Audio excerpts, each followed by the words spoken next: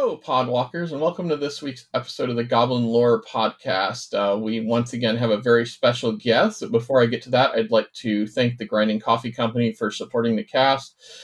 They are a minority-owned LGBT-run coffee company that provides Hobbs with all of his caffeine to keep going through dealing with his kids and his job and everything. And they keep Hobbs in goblin mode. So. I'm Taya, she, her, they, them. I'm at Taya Transcends on Twitter, and we have Hobbs with us, as usual. Hi, all. Hobbs Q. I can be found on Twitter at Hobbs Q. My pronouns are he, him. I'm glad to be back recording. And we don't have Alex tonight because we have a very special guest speaker talking all about the lovely Phyrexians. And things we don't like to discuss. Yeah, I'd like to welcome back Shannon McGuire, the author of the main story for All Will Be One. Welcome. Thank you for joining us again. Thank you for having me. And while I am sorry to miss Alex, I am also very glad for Alex's sake that we're missing Alex. Because Yeah, he's very, very good at letting us know. When this is something, if people are listening and are not aware at this point, we've discussed this throughout, that the Phyrexian storyline in particular and the timeline with which it was kind of given, being pretty open ended, is just not something that Alex enjoys and hasn't for a very long time when it comes to Magic. So we've done a couple of times where we've spoken with either writers or we've discussed different elements of the actual storyline. The Phyrexian storyline, and Alex has chosen to not be a part of that. And It actually happened to work that Alex couldn't record this week. So, Shannon, thank you for stepping in last minute, too. Yeah, thank you for having me. But, big shout out to Alex as someone who works in multiple different franchises. There are so many people who will not take care of their own mental health in relation to a franchise that they feel invested in. They will know a storyline is going to do them harm, and they'll show up anyway because they feel obligated. So, A+ Alex. Yeah, we're happy that he is doing what he needs to do for himself, and that is central to our podcast, really. Yay. So, as always, we start with a question to get things going, and what I have for this week, and this is going to be true, I think, of some of the questions we have, and a lot of them, if there's anything that could be a problem with future story or NBA, just let us know. We will skip it and move on. We don't want to cause any trouble, but we can be funny. But the question for today is, what should Tyvar do after the Phyrexians are handled? He should go on a dumplings tour of the multiverse. Just him and Kaya hitting every food court anywhere in the multiverse. I want to see him try to deal with pierogies on Innistrad. And I am very sorry, I did at one point figure out which of the many bread around meat options would be present on Ravnica, but I cannot pronounce it. I just want to watch. It'll be hilarious. Now I want to know what the Ravnica one is. We did... In my D&D campaign, we did pierogies on Ravnica, but I'm sure there is something more authentic. Yeah, it's based on Czech cuisine on Ravnica, and there is a specific Czech. Please, if you are Czech, don't kill me for saying this, but there is a specific Czech pierogi equivalent, as it were, where it's not a pierogi, but it's in that same family of foods, which is true of just about every cultural group you go to. I want to see him chowing down on samosas on Kaladesh. Let's just go. It will be completely ridiculous, and it will make every Vorthos really happy while confusing all of the people who don't actually understand where the story is in these cards. For Eldraine, I think it needs to be sausage rolls. Oh yeah, probably. I'm probably just craving sausage rolls. So yeah, who isn't craving sausage rolls? Yeah, that is great. I want to see him. It's so easy because I just love this plane so much, but I want to see him go to Kylum and partner up with Kaido or Kaya. Either one would be great. Either of our K Planeswalkers, and just dominate the arena. Oh, I yeah. I think for the arena we want to go with Kaido just because he and Yeah, Tyvar Kaido make has such the power set that it really fits yes. that. And Tyvar and Kaido make just such a hilarious combat team. Like they are so diametrically opposed, but they fit together so well. So I also had Tyvar just basically taking a long vacation. And that's because, I think with everything we talk about, we always see magic, it kind of like conflict and strife. So I would want to see him maybe hopping just around. Maybe, see, I was going to go with food because food is usually where my brain goes to. So to do something a little bit different, I would have him go just basically mentor goblin tribes across the multiverse. Just like try to adapt to see what goblins need from him, and that's what I think I would like to see Tyvar do. Okay. To see the differences, like how would you approach the Tarkir, like furry goblins versus the monkey goblins on Ixalan? Yeah. Oh man, it is too bad that like I don't think Lorwyn is ever going to be an option for visitation because watching him deal with the deer elves on Lorwyn would be hilarious. Yes. What do you mean that the vast spreading rack of antlers is a sign of masculinity here? Yeah, that would be like he ends up on Lorwyn and he actually is just like, nah, I'm gonna go hang out with Wart Bogart Auntie. Like she seems a lot nicer than you. Yeah. I need a hat. Yeah. Tyvar and his giant hat of antlers. I'm so glad you got to write Tyvar. Oh, I am legit astonished that the second they announced the Planeswalker lineup for one, everyone who knows me did not go, Shannon wrote the main story. Because I immediately thought it, and I'm like, I don't know. I know you, so I don't want to give it like I had any inside information when I didn't. But that's fair. I don't really feel like that was inside information. That was my outside information is what that was. But yeah, no, Tyvar is just a joy. He makes me so happy to write. When I'm trying to explain him to people, I say to picture Legolas as played by Brendan Fraser circa George of the Jungle. Oh, yes. Yes. And I honestly do feel that is a fairly good summation of the boy. He is a braggart. He is very arrogant, but he's also incredibly good-natured. And he is just as happy if the glory he's bragging about is yours. Yeah. It makes him really happy. I do kind of wish that I had not been given the opportunity to write about him on Phyrexia, as Phyrexia is hell.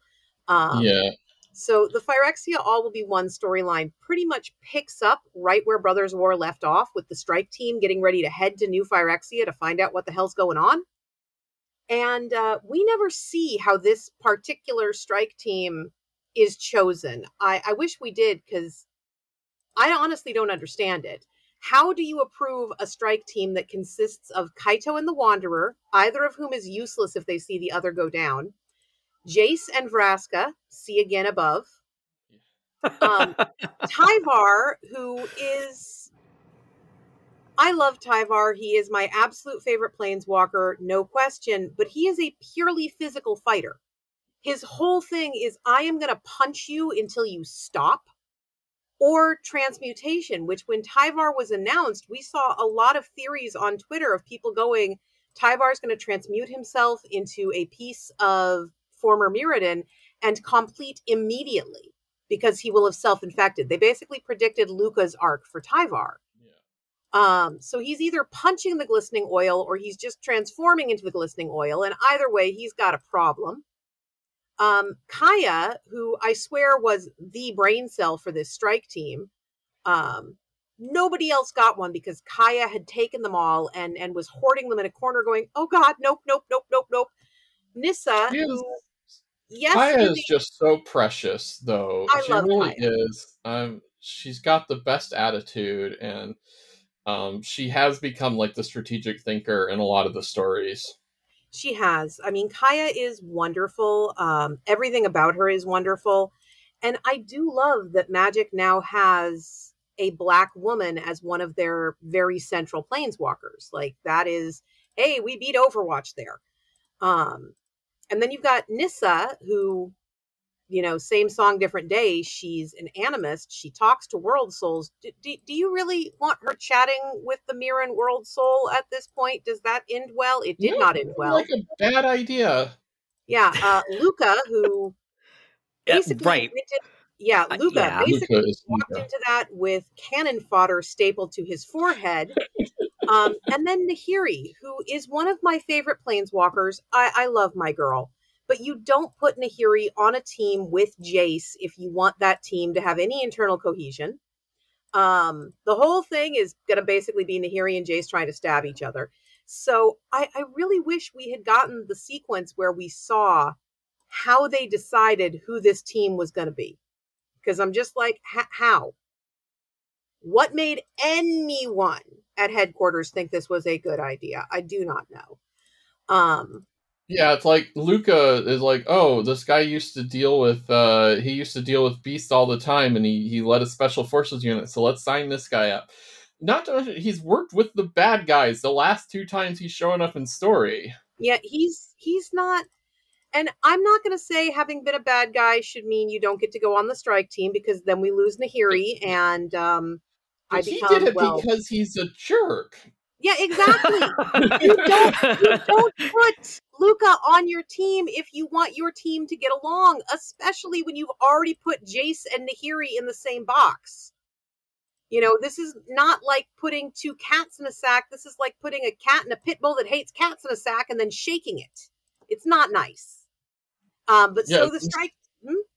I think this team is mostly summed up by people who agreed to work with Jace for whatever reason. Yeah, kind of. Like, that's the story. It's just everybody saying no. Yeah. It's like anybody with like actual brain cells are like, why would we do this? I do not think you have considered the ramifications of your suggestion. Yeah. Meanwhile, you've got Rowan in the corner jumping up and down, holding her hand in the air, going, ooh, field trip, and Will just yanking her down as hard as he can, like, no field trip. Bad Rowan, no cookie. But so you've got our strike team, and it is all assembled and ready to ride off to glory. And despite the fact that Ajani was there for chunks of the planning for the Anti-Phyrexian Initiative, they just hie thee off to New Phyrexia on the expectation that Ailish Norn will not be expecting them. She is, of course, expecting them and has set up a planar shield, which sort of knocks our entire strike team in all directions. So people are very separated, and you have almost a scavenger hunt across the surface of New Phyrexia looking for your missing planeswalkers, which is not a fun scavenger hunt. Kaito nearly gets eaten by hypnotic sand. Nahiri gets into an almost recreational fight with some Phyrexian mooks. She's like going up against their 1/1 Phyrexian soldiers, and she's playing with them like a cat with a mouse because hubris is her greatest flaw. And unfortunately for everyone, gets scratched during this fight. And they continue onward. They're picking up their allies. They do locate Tyvar, which was super fun. Because Nahiri is immediately fond of Tyvar. He's wearing that Zendikarian Hedron. Nahiri doesn't like anyone, but she likes Tyvar because he has good sense and good taste in accessories, which is not a thing people normally say about the boy. And they head onward to get down into the depths of Mirrodin, which is exactly where you do not want to be. Why would you want to go into the depths of Mirrodin? Because you are not thinking coherently, because you are in a strike team on New Phyrexia. They head down, meet up with Malera, find Koth. Eventually, Jace, Kaya, and Elspeth show up. Nissa, Luca, and Vraska are all very much missing at this stage. Nahiri and Jace are not buddies. This shocks absolutely no one. Malera and Nahiri have a talk in which Malera reveals that she knows Nahiri is infected and tells her she can fix it. She can treat the infection, but it will take several days and it will take Nahiri out of the fight. And Nahiri looks at the environment, looks at the situation, and asks, I think quite reasonably, can they do this without me? And upon determining that they can't, but she should have time, decides to go infected into the situation in New Phyrexia. So hang on just a second. Thomas, you are not being abused. You can stop singing the song of your people. The funny part about that is my my real name is Thomas, and I was like, "What did I do? I'm just sitting here listening." My cat Thomas is in is the a very hallway dapper howling boy. mournfully. Yeah. Just whoa. Like, dude, you can stop. It's okay. He Okay, realizes that you're recounting this story, and he can hear the pain in your voice of the strike Yeah, team. he is not happy. They're all done with Phyrexia. All my cats are very over Phyrexia at this point. But they head down deeper into Phyrexia to kind of take the fight to Elish Norn. And when they get to the Dross Pits, which is the black mana aligned level of Phyrexia, Elspeth basically hands out halo shooters because there is necrogen in the air which can cause infection. And as soon as Jace drinks his halo, he reestablishes his telepathic connection with Vraska, which is bad because Vraska is under attack, alone, and already infected, at risk of dying. So they hie off to find Vraska, by which I mean Jace runs off like a lovesick puppy determined to locate Vraska, and everyone else follows because what the hell else you gonna do? And importantly, Jace is carrying the Silex that they're supposed to detonate Yes. at the end of this little adventure. That is correct. They are on New Phyrexia, not just for a field trip, but because they're going to set off the new filigree Silex that Saheeli made at the end of the Brothers' War story to destroy the cloned version of the Kaldheim World Tree that is at the center of the plane, which is, by the way, the best way that you retroactively explain why Tyvar is there. He found out that they had cloned the World Tree and basically went, that is my culture's most important religious artifact. That is what matters more than anything else. Screw you. I'm going to New Phyrexia. I love how he continually corrects Jace on it when Jace is just talking about it like it's a tree or something. Yep, Jace keeps referring to the Phyrexian version of the World Tree as a World Tree, and Tyvar is just getting angrier and angrier because it is a huge cultural and religious artifact that Jace is just casually talking about like it's botany. Because Jace doesn't really care that much. He is here to do a job. He is not here to respect anyone else's cultural artifacts. So they go off to find Vraska. They intercede with the bad guys that are attacking Vraska. Vraska tells Jace to leave. She is already infected. Nahiri, very kindly, and this is a strong role in the zombie story, offers to kill Vraska so that she can die before her mind goes. You can die still knowing who you are. Jace does not take this well, orders everyone else to leave, and then stays with Vraska. And in a very sort of Emma Frost in the X-Men moment, takes her on a last perfect date through Ravnica.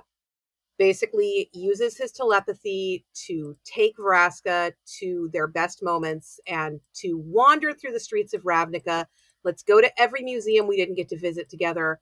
Let's drink coffee at all the little places that we didn't get to go to. And let's actually be together.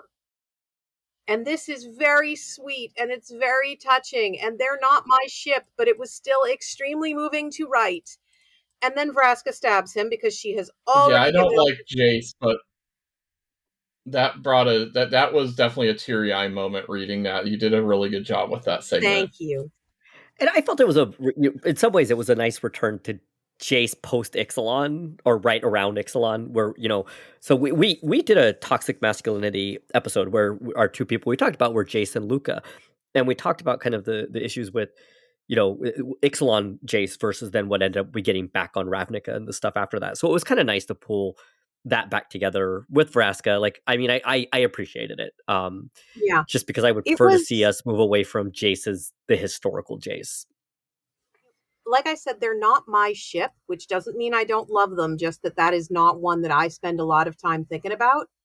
So we actually did get comments and reference from the writer of the Ixalan arc to make sure that we address that relationship in a way that would be satisfying for people for whom that is the relationship in Magic that matters. We didn't want anyone to leave a fairly brutal sequence feeling like we had cheated them out of the chance to say goodbye to each other. And I feel like we did that pretty well. But Vraska stabs him because she is given over to Phyrexia, at which point Nahiri basically says, nope, this is not what we're doing anymore. and pulls up more lethal. She does the equivalent of tapping all your mana at once, knowing that it's going to leave you open to your opposition, and cleaves a giant chunk of planar shell. So she just cuts a frickin' hole in the Dross Pits and drops it all the way down to the Fair Basilica where Elish Norn is. This is terrifying. I saw a Magic TikToker. They made a very charming TikTok talking about how their favorite thing in story is how everyone else just acknowledges that Nahiri is terrifying. Nahiri is better. Yeah, absolutely. Kaido is like constantly just thinking if she could just kick our ass at any time. Yep. Because Kaido is a baby planeswalker, and Nahiri, for all that she doesn't have a huge amount of planeswalking experience, what with everything, is millennia old. She has had so much time to learn how to be the scariest Lethomancer in the multiverse. And unlike Liliana, who knows that she's one of the best necromancers around, Nahiri doesn't waste time wandering around thinking, oh, I'm cool. She just kicks your teeth in. It's great. Drops the Dross Pits into the Fair Basilica. Everybody marches onward to go visit Elish Norn, because this is a great idea. What they're actually doing is marching onward to detonate the Sylex. But as they are walking, some stuff that Melira said earlier about, can you promise me this isn't going to take out Mirrodin? You know, we're still here. This is our home.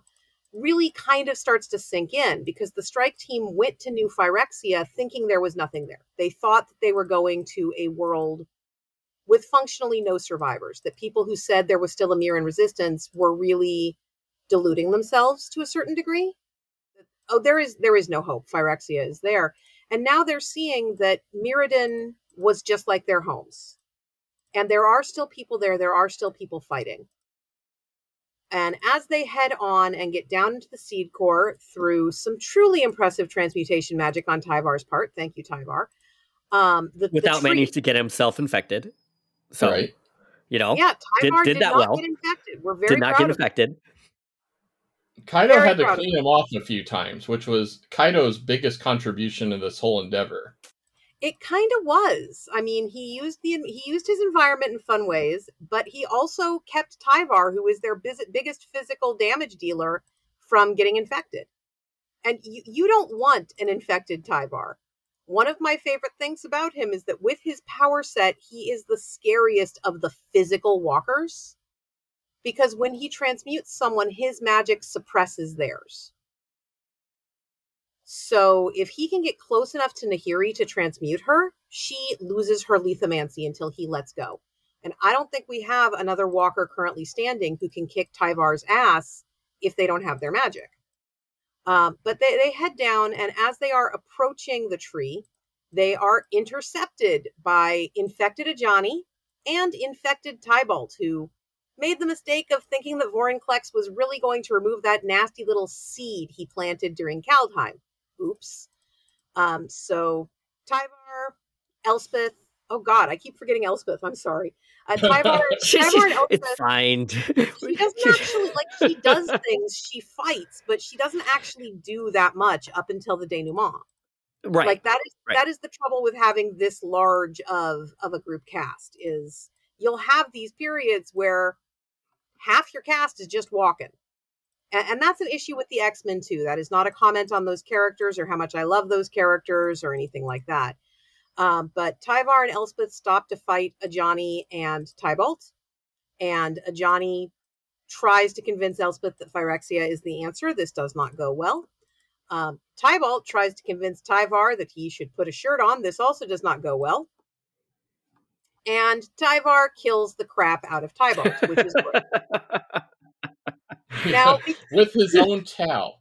With his own tail, yes. Because this is a massive media franchise, it is always possible that y'all will see Tybalt again. I am not saying he is dead for good. You can put that on a tombstone. But when I killed him, I asked my editor, can I kill him? And my editor said, sure. And then I said, no, I mean really dead. I mean ex-parrot. And my editor said, you do whatever. So as far as I'm concerned, Tybalt is dead. So Tyvar kills him. And he will be missed by nobody. Yeah, pretty much. Tyvar kills him. Elspeth knocks out Ajani. They hurry to meet back up with the rest of the group. Meanwhile, the fake World Tree, Realmbreaker, has connected across the multiverse. So they have already failed. At this point, if they detonate the Silex, the shock waves will travel through the tree to any plane that Realmbreaker is touching, and they have no way of knowing which planes those are. It will also probably echo through the Blind Eternities, which could very easily kill any planeswalker in transit. And that almost always includes the Wanderer, who, is Kaito's childhood friend, is really his, without making any actual statements about either character's sexuality, because I don't know, his heterosexual life partner. Like, they're not dating, they're never going to date, but she is the most important person in his world. He's not going to blow up a tree that could kill her. So Kaya and Kaito kind of start going, maybe no, the tree is connected. We really no, let's not do that. We're not blowing up the Silex, but Jace starts to blow up the Silex anyway, because Jace knows best. Kaya and Jace kind of play keep away with the Silex for a little while, because that works. And then Elspeth jumps in, stabs Jace through the chest with Luxor, grabs the Silex, and yeets it and herself into the Blind Eternities just as it's blowing up. So the last we see of Elspeth and the new Silex is literally a flash of light, and they are gone. Jace is now dead and gets back up to join Elish Norn and her horrifying army that has just shown up to join the party because they were invited. They were not invited. We didn't want them here. And the one story literally ends with our surviving planeswalkers, with Tyvar, Kaya, and Kaito, which is what we're down to, backed up against a wall, while Elish Norn with Nahiri, Jace, Nissa, and although I don't think I mentioned him because I didn't know he had been completed, one presumes Luca, and her army of Phyrexian jerks just kind of coming at him. And that's where we're leaving you till March of the Machine. Yeah. And Tamiyo too, Luca, right? Oh, and Tamiyo, Luca, you're right. in the side story goes and, as soon as he gets to Phyrexia, the first thing he does is mind melds with a Phyrexian beast. So, of course that goes exactly as expected. Which was amazing. Like, I was so perfect because it just, I also, I don't like Luca. So... I have to say, in the comic that you retweeted, was it yesterday, for Martina Montarsi, that shows the last, 3 lines from the Planeswalkers, was fantastic, because it's like, Elish Norn is just like, why don't you join me? And they're just like, nope, I'm good, go to hell. Tyvar goes no, because Tyvar only makes flowery speeches if you're worth it. Kaito basically hits, I'm good. You're not perfecting me, and Kaya tells her to go to hell. Which I don't remember what the swearing rating on this podcast is. But we all... Yeah, basically, I mean, I think if you say anything, it's fine. Yeah. Yeah, but we all know that if Magic Story were not written to PG-13, go to hell is not what Kaya would actually be saying. Yeah. She is saying something much more vigorous. So, yep, our baby walkers are alone with basically all of the big terror walkers on the other side. That is one of the few sequences where I had to keep going, are you sure? Yeah, no, we want another 30 dreadnoughts. Like, are you sure? Do you want them alive for March of the Machine? Do you want them alive? So, and that is the one story, which I am so glad is finally out in the world. Yeah, thank you for the wonderful summary. I mean, we probably should have said spoiler alert first. I guess Hobbs will have to put that in the show notes. Yeah, I was planning on it being in there. Spoiler alert. Yeah. It was in the notes for us. Yeah, so we put it for ourselves to remember. Good to know. So, that's kind of in a nutshell what happens in the one story. Please go read it so we get Shannon back for more story in the future. We had a few things to talk about. Then we had some listener questions to bring up. Hey, real quick before we shift, I want to say, go read the other stories too, because we will get Slobad. Slobad's in it, and we are. We still have not gotten to where I want to be. Yeah, I want Slobad Glissa Bosch reunion. That's actually the way that I want to see Mirrodin be. Saved would be my ideal world, but Slobad is at least there. Glissa's there. We also had another story that was written by Reinhardt Suarez, who has been on the show. Another person who's been on here for a long time. From the very first time he was on here, he hadn't actually written Magic Story yet. So it's just really cool to get to see him back, and Shannon now getting to see you move from the comic to to the actual quote unquote main storyline has been just fantastic, and I'm excited to see what comes more too. Thank you. I mean, technically I started on the cards because the first things I did were the side stories for Midnight Hunt. But yeah, no. And Reinhardt is lovely. All of the side stories are lovely. Magic Story is killing it right now. Yeah, it really is. I'm so excited to see how they wrap this up over the next set and a half, and then we get to move on to something that was kind of our talk last week. Is we get a palate cleanser after the next set and a half. So last time you were on, you told us that you weren't really fond of Phyrexian. We already briefly touched on that before. How did you take those personal feelings into account when writing these stories? I mean, any licensed IP work, you have to be prepared to put your personal feelings aside to a certain degree, because you don't get to pick. You really don't get to say, oh, I want to do X, but not Y. So when they asked me if I would do the main story for Fire, you're not going to say no. Not if you think you can do it half justice. And I kind of feel like it was a good thing that they had someone on the Phyrexia story that is not a big fan of Phyrexia, because I have noticed a tendency in myself as well of writers, when given something we actually like, we like to wallow.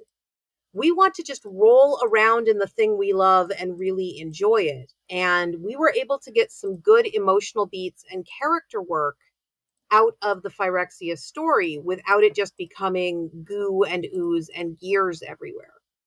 And I'm not certain that that would have happened if we had had a really, really pro-Phyrexia author, which is not to say anything bad about pro-Phyrexia authors, just that their focus would have been different.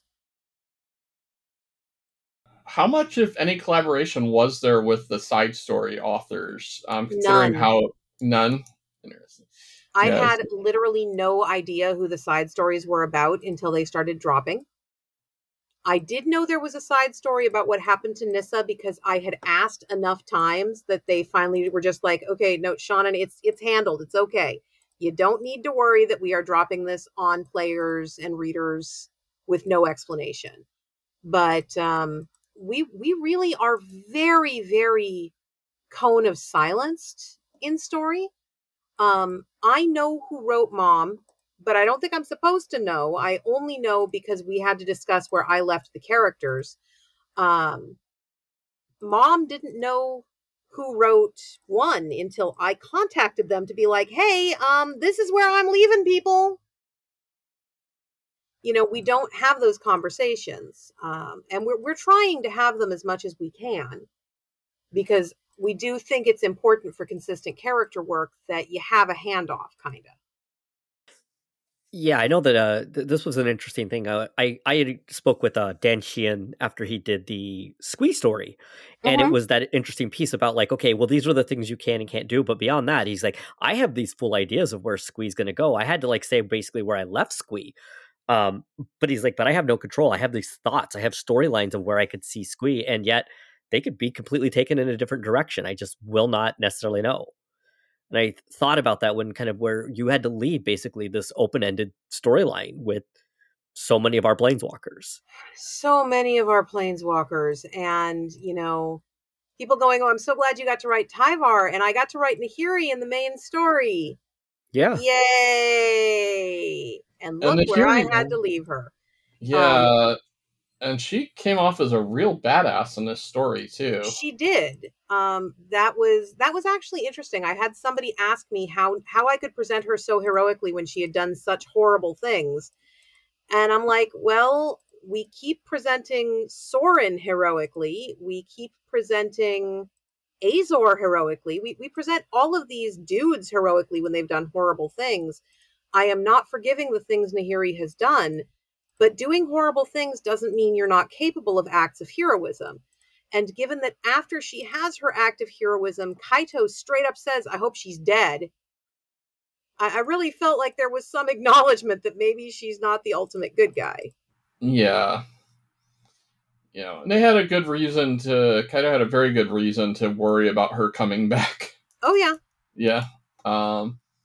Were you given the list of planeswalkers to complete, and did you get to choose how they were completed? Was that part of your story beats that you were given?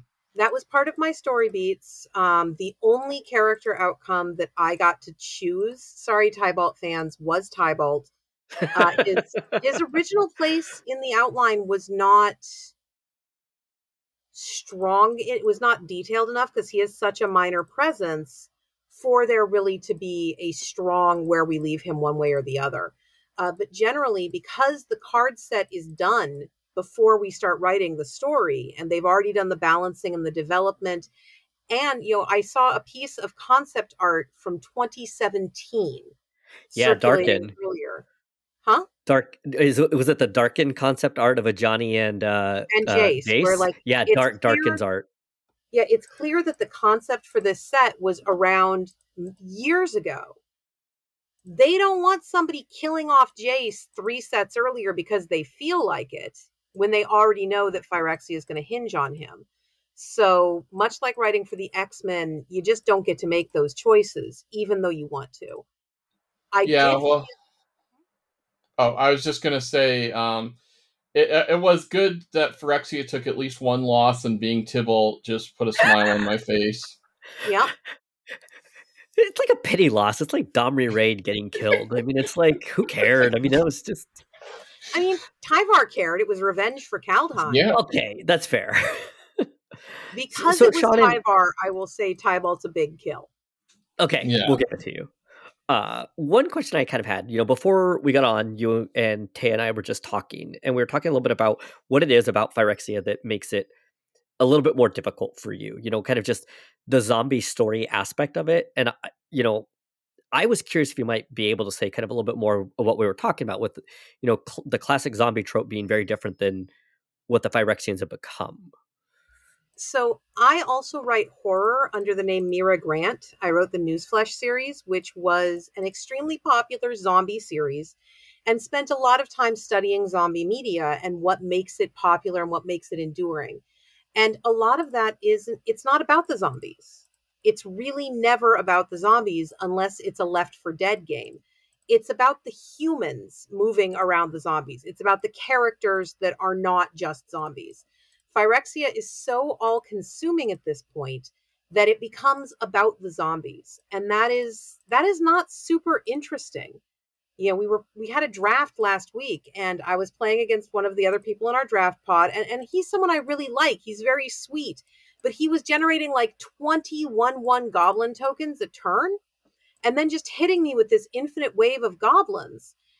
And they didn't have faces. They weren't characters. They weren't interesting to die to.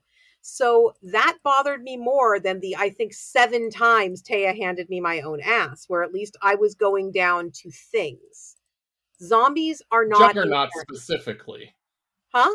Yeah, Juggernauts. Oh my God, there were so many Juggernauts. You had so many Juggernauts. This was the Juggernaut draft? An inappropriate number of Juggernauts. That's amazing. I resent your Juggernauts. I'm just excited we got a legendary Juggernaut. Way to go, levelers, just hanging around. Yeah, just so many. But zombies are not inherently interesting by themselves. And Phyrexia, because it takes the zombies to being the whole point, is just not fun for me. Also, it kind of has that Japanese horror movie aspect where you don't have to earn it. You don't have to do anything. You just have to be in the wrong place at the wrong time. One of the early Resident Evil novels, Resident Evil Caliban Cove, you've got a scientist who everything about this scientist talks about how brilliant she is and how she was really instrumental in developing the T-virus, and she's going to save her team. And she touches a blood stain in a lab. And then she rubs her eye. And then she zombifies because mucous membranes. And that at least was a character making a bad choice, but that is what bothers me about Phyrexia. You touch the wall, you get some glistening oil on your fingertips. You don't even have to rub your eye. It's absorbed through the skin. And that's not fun. That is PvE on a level that if one of my game masters tried to throw at me, I would get up and leave the table. I mean, this actually hits a little bit at the crux of what I think Alex has kind of talked about, right? And I mean, a big part of it to him is that he doesn't really like the mind control piece, but it is just kind of the unknown nature, right? There's no decision making. there was no fault or playing correctly. You can still just get infected. Infected versus completed. I mean, we were talking about this a little bit before too. The shift in old Phyrexians to kind of glistening oil just always takes me to like the X-Files personally. But with that kind of like infection way versus like a mechanical body modification way. Well, you're not. The old Phyrexians just largely killed everybody. They used their plague spreaders to just kill everybody, and it spread killing plague, and then they only completed the people who were worth completing. So that is actually still the case. Glistening oil spreads the infection, and it does start the process of rewriting your brain.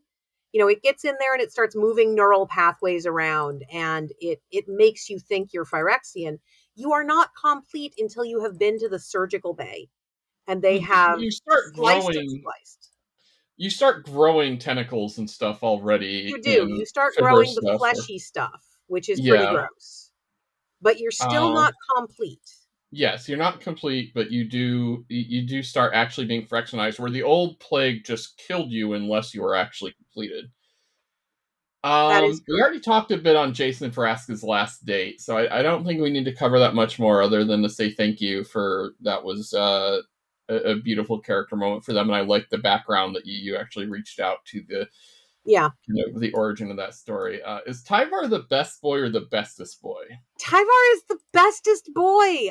He is the guy who shows up at your local game store. He comes in second in the regional championship, and he tells everyone how awesome you are for beating him. He doesn't sulk about it. The ultimate hype man, right? Like that's just Tyvar. I loved how Tybalt just had to make fun of him for having no doubt because Tybalt's magic was totally useless against him. Yeah, that is like the fact that Tybalt's magic is completely useless against Tyvar was one of my favorite things to carry over from Kaldheim. Just that, like, I am too cool for you, son. I am too cool.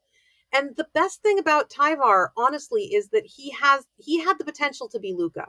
He had the potential to be the most insufferable, horrible character. Like, he is a braggart. That is canonically part of who he is. He likes to do awesome, cool shit just so people will say that's Tyvar. He did an awesome, cool thing. He's not a hero for the heroism. He's a hero for the bragging rights. And Tyvar is the hold my beer planeswalker. He kind of is the hold my beer planeswalker. But that could have gone so wrong so easily. And instead, Magic somehow stumbled into the purest himbo, ever.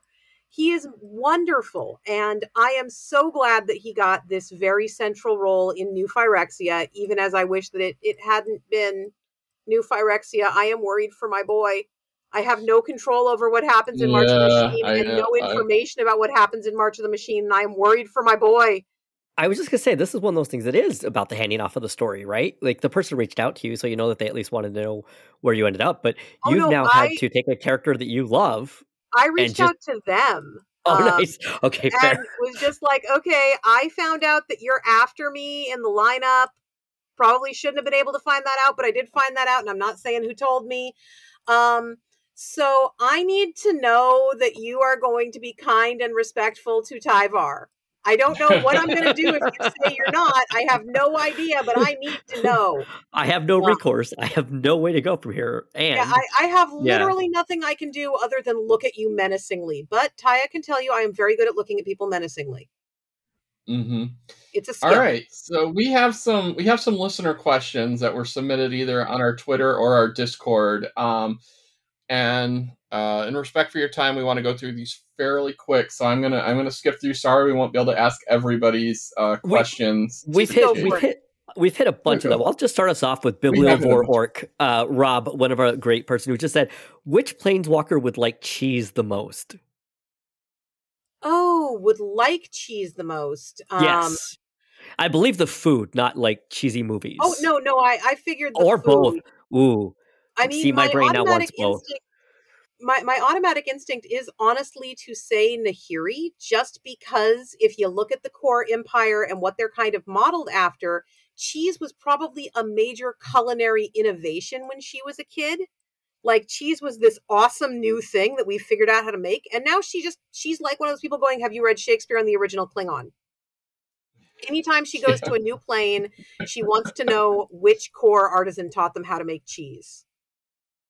Kaito probably thinks cheese is just fantastic. There are so many kinds, but he's also probably lactose intolerant, so that is not fun. He likes cheese, cheese does not like him. Kaya almost certainly loves cheese. I'm going to say there's a lot of love for cheese in Kaya, and a lot of love for cheese in the Kenrith twins, because they're coming from that kind of Germanic, cultural background. So they just want cheese on everything. They have put cheese on things that were never meant to know the touch of cheese. There are people who will not eat with them anymore, not after the vanilla ice cream incident. I'm also going to say that I believe at this point, Nicol Bolas is literally a cheesemonger, because what else is he going to be really doing in the meditation realm? Okay, so I had this really upsetting realization the other day. You do realize that Jace has been the one bringing DoorDash to frickin' Nicol Bolas? So... No, there's no way. It's fine. It's fine. They cannot. This is the... Of all planeswalkers, there's one they cannot complete. I'm just telling it. I'm not concerned about him completing Nicol Bolas. Okay. I'm concerned about Nicol Bolas getting hungry and busting out of the meditation realm. I don't see a problem with this. Okay. Yeah, Hobbs is our local Bolas apologist, so... Yeah. I mean, everybody needs one. I literally have fanfic, including art in my daughter's room, of both Grenzo, the dungeon warden, basically finding a way into the meditation realm with keys out. So I have Bolas and Grenzo done in the style of Calvin and Hobbes by our friend Tappy Toe Claus. And I also have Squee and Bolas, where basically Squee has the cardboard box that says time machine like Calvin does. And he has his little toy, and Bolas is sitting behind, and it's kind of like he's basically broken Bolas out of the meditation realm. And Bolas is trying to figure out all of his secrets, but can't kill him. So this was before he lost his immortality. And so basically, like, he just keeps killing Squee, and Squee keeps going back, and Squee just thinks it's the greatest thing in the world. And Bolas is really annoyed. Okay, but that's delightful. I mean, I have fan art in my room of me having me taking a selfie with Tyvar and Nahiri.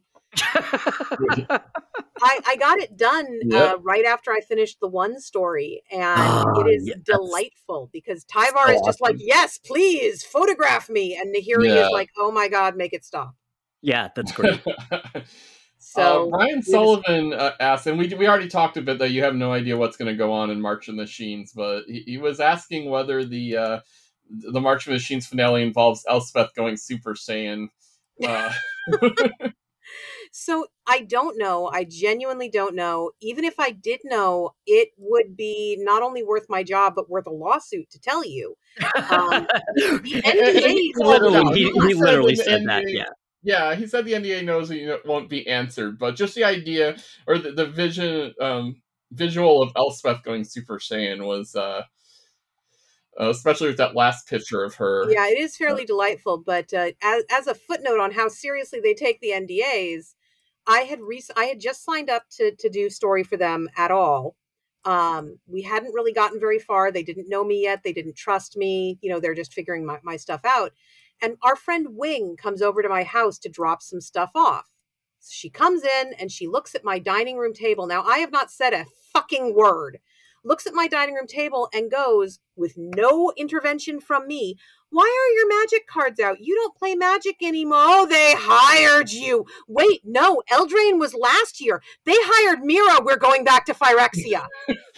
I had a panic attack on the spot and had to call my editor to make sure this didn't constitute an NDA breach. Like, I take my NDAs very seriously. And if you've ever had question about that, look at the fact that I just sat on having written for Tyvar for a year. And people were still surprised. Oh. So, Will Jordan asked if there was anyone you would have preferred to give a different outcome if it was solely up to you. If it was solely up to me, for all that it was really wonderful to get to have that heroic moment, I would have found a way to not complete Nahiri. simply because I, like many other people that have no information, just my own hopes, really do hope that they're going to find a way to reverse completion on at least some of the Planeswalkers, hopefully including my girl. And Magic fans are already so unforgiving of bad acts committed by female Planeswalkers, which is not, oh, we have to forgive her for everything, she's an innocent puppy, ooh-woo. It's just that we forgive the guys so much more easily than we forgive the girls. And I am genuinely concerned that whatever acts Nahiri commits while she is under the control of Ailish Norn are going to be taken as proof that she is irredeemable and lock her into a villain role forever. So because I do want to see a true redemption arc for Nahiri someday, I would have found someone other than her to complete. Nice. Yeah, I would not have minded seeing her story continue more too, but I'm hoping at least some get uncompleted. As much as we need stakes and we need finality to some of this. I want my Tamio back. I need Story Mom back. Yeah, that's what I was going with too. I need Tamio back. I ranted about this on our last show, so we're good. I don't need to go back there again. We do need stakes. We do need consequences. But when the Brood get the X-Men, you don't need to lose them all. You just need to lose Stretchy McGee, who joined the team 3 issues ago. Yeah, I mean, I'm fine with or Jace Cyclops, being aka done, Jace. but yeah. So that is what I would have changed. Proteus Factor asked how you felt about the pacing. There's been a lot of talk in the community about the pacing for the stories feeling really rushed. It is really rushed. I mean, one of the things that is very interesting to try to discuss without sounding like you're blaming anyone or pointing any fingers, because I am 100% not, and I'm wording this as carefully as I can because I never want to get in trouble, is that Magic's story, if you look at it, is the thing that is genuinely given to us for free. There are no charges. There are no hidden costs. Wizards of the Coast and Hasbro are just giving this to us because they know that we care about the story and they don't want us to get mad. And what that means is that you are getting the lore with no barriers between you and it, no gatekeeping, none of that. But they are not getting compensated for the lore. Now, for all that Magic Story is free, making Magic Story is not free.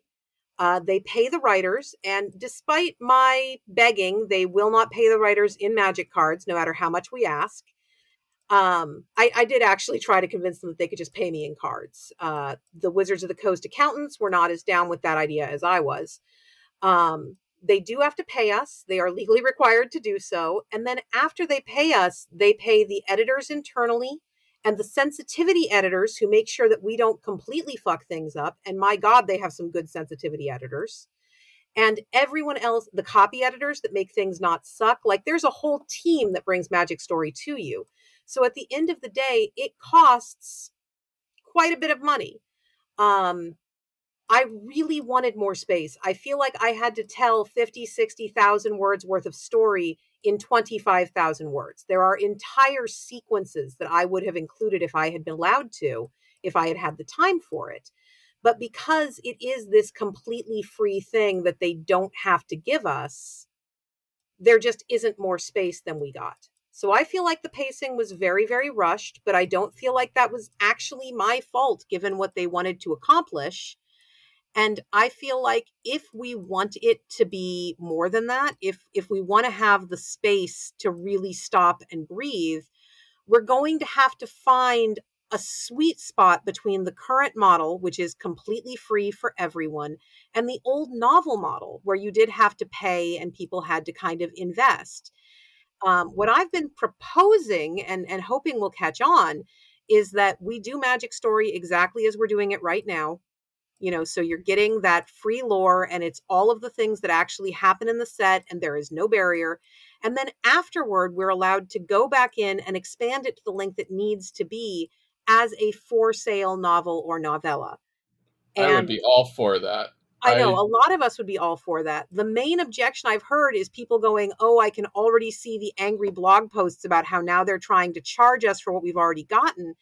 And that's fine. But my proposal would be that we keep the actual lore, like the stuff that really matters, completely free. And it's just the character work that is kind of extraneous to the pacing and things like, Nahiri lived in the Core Empire for centuries, and the Core Empire is really very ancient Holy Roman, which means she knows how certain court politics work.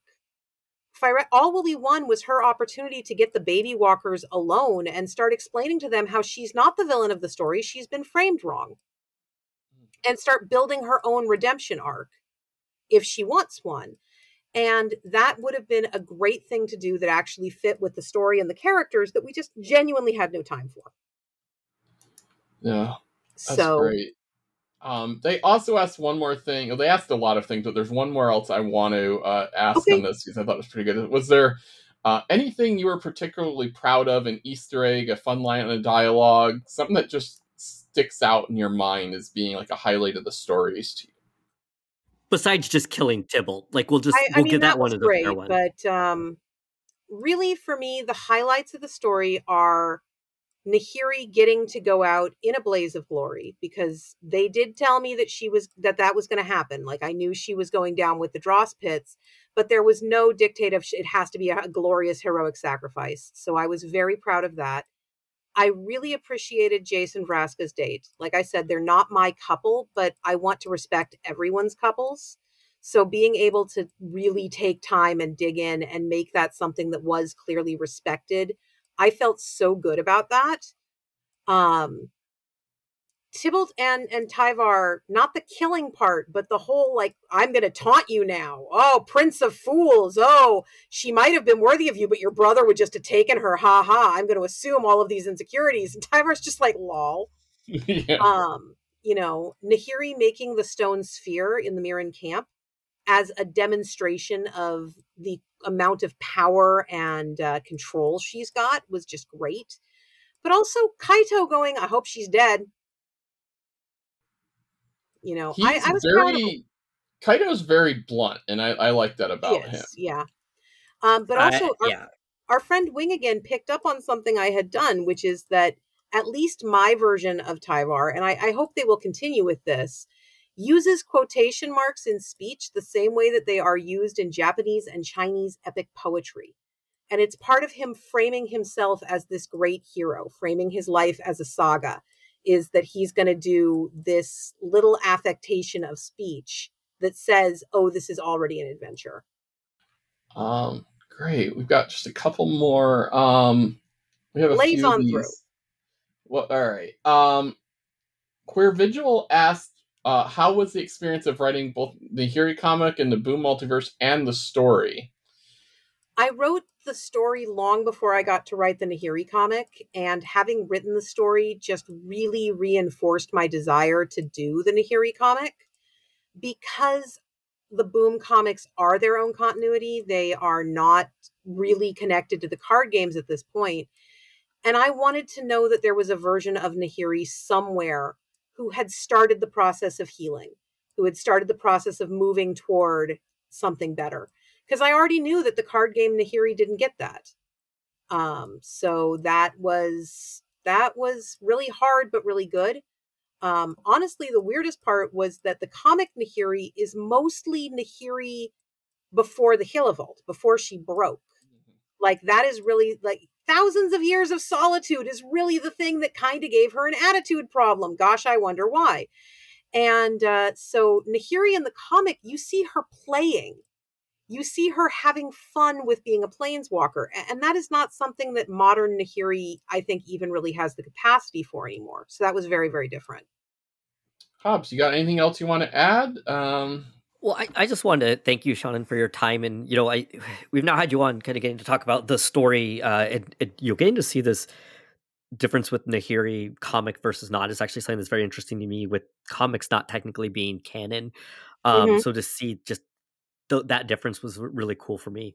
I just am glad that you've been on, and I still have many topics I would love to discuss with you, but I think that's literally complete other episodes fully, because you're just such an easy person to talk to, and I just want to thank you for the thought that you've given to these characters. That thank you for having me.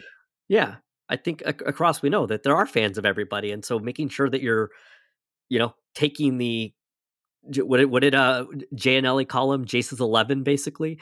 This like ragtag weird group that we still don't know how they came together, and giving endings for people, or at least what can be considered endings, as we know it's like a comic book.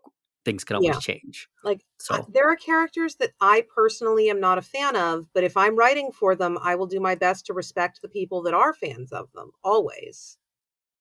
So, but no, thank you for having me. I'm always happy to come back, and Taya literally knows where I live, so I'm not that hard to find.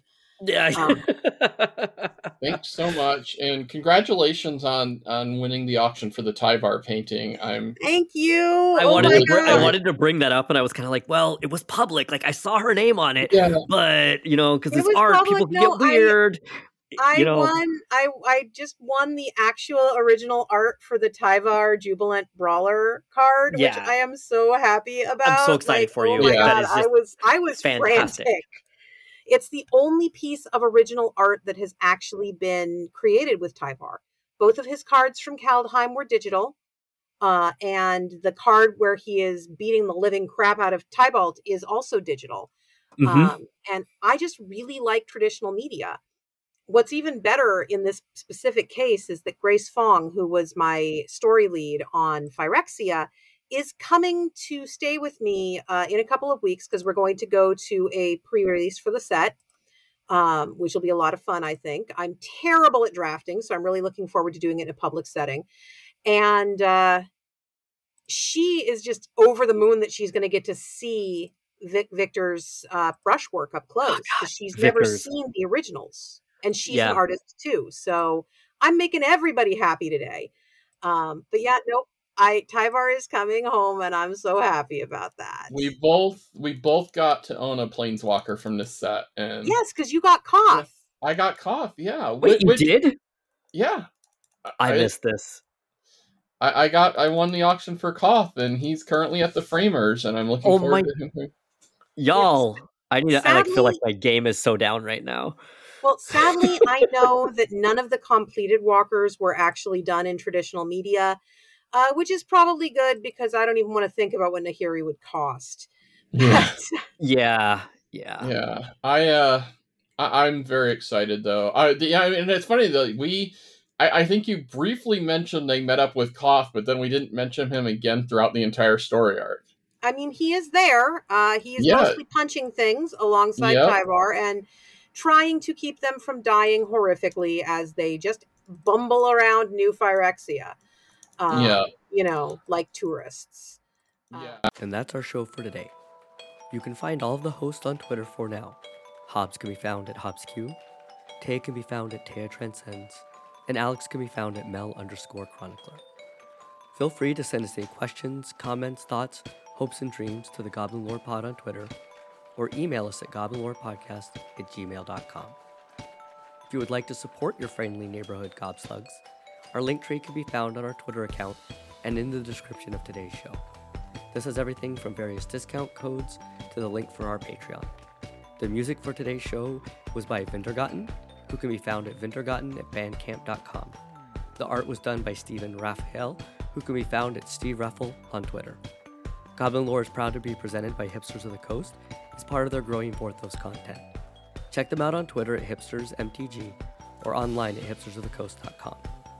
Thank you for listening. And remember, goblins, like snowflakes, are only dangerous in numbers.